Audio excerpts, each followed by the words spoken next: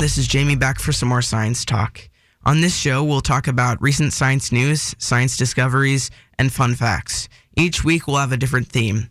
This week's theme is space and the universe. Here's some recent news and recent discoveries in science. Astronomers have observed a whole new classification of storms on Saturn.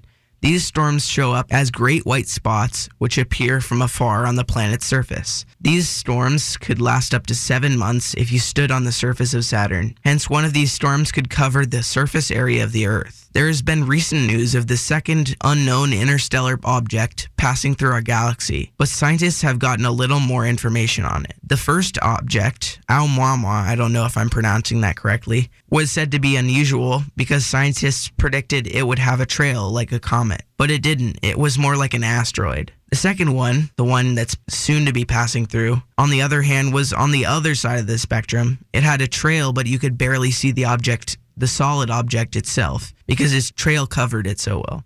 Also recently, some science-influenced interpreters have been drawing and sketching pictures of what a living organism would look like and how it would work on different planets or exoplanets. This would include everything it needed to survive and live in the planet that it is located. This is all put into a show called Imagine Life. They basically created a podcast about aliens and different kinds of aliens and what they could possibly look like on other planets.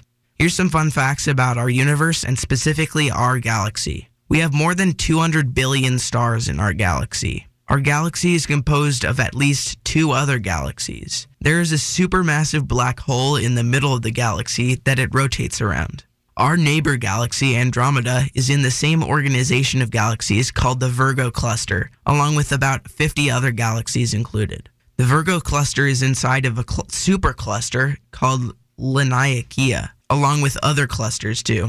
There's also at least 10 million other superclusters in our universe. Our universe is a very, very, very, very, very big place. Thanks for listening in. I hope you learned something about our galaxy and our universe. Tune in next week on Saturday at 1 p.m. for more science talk.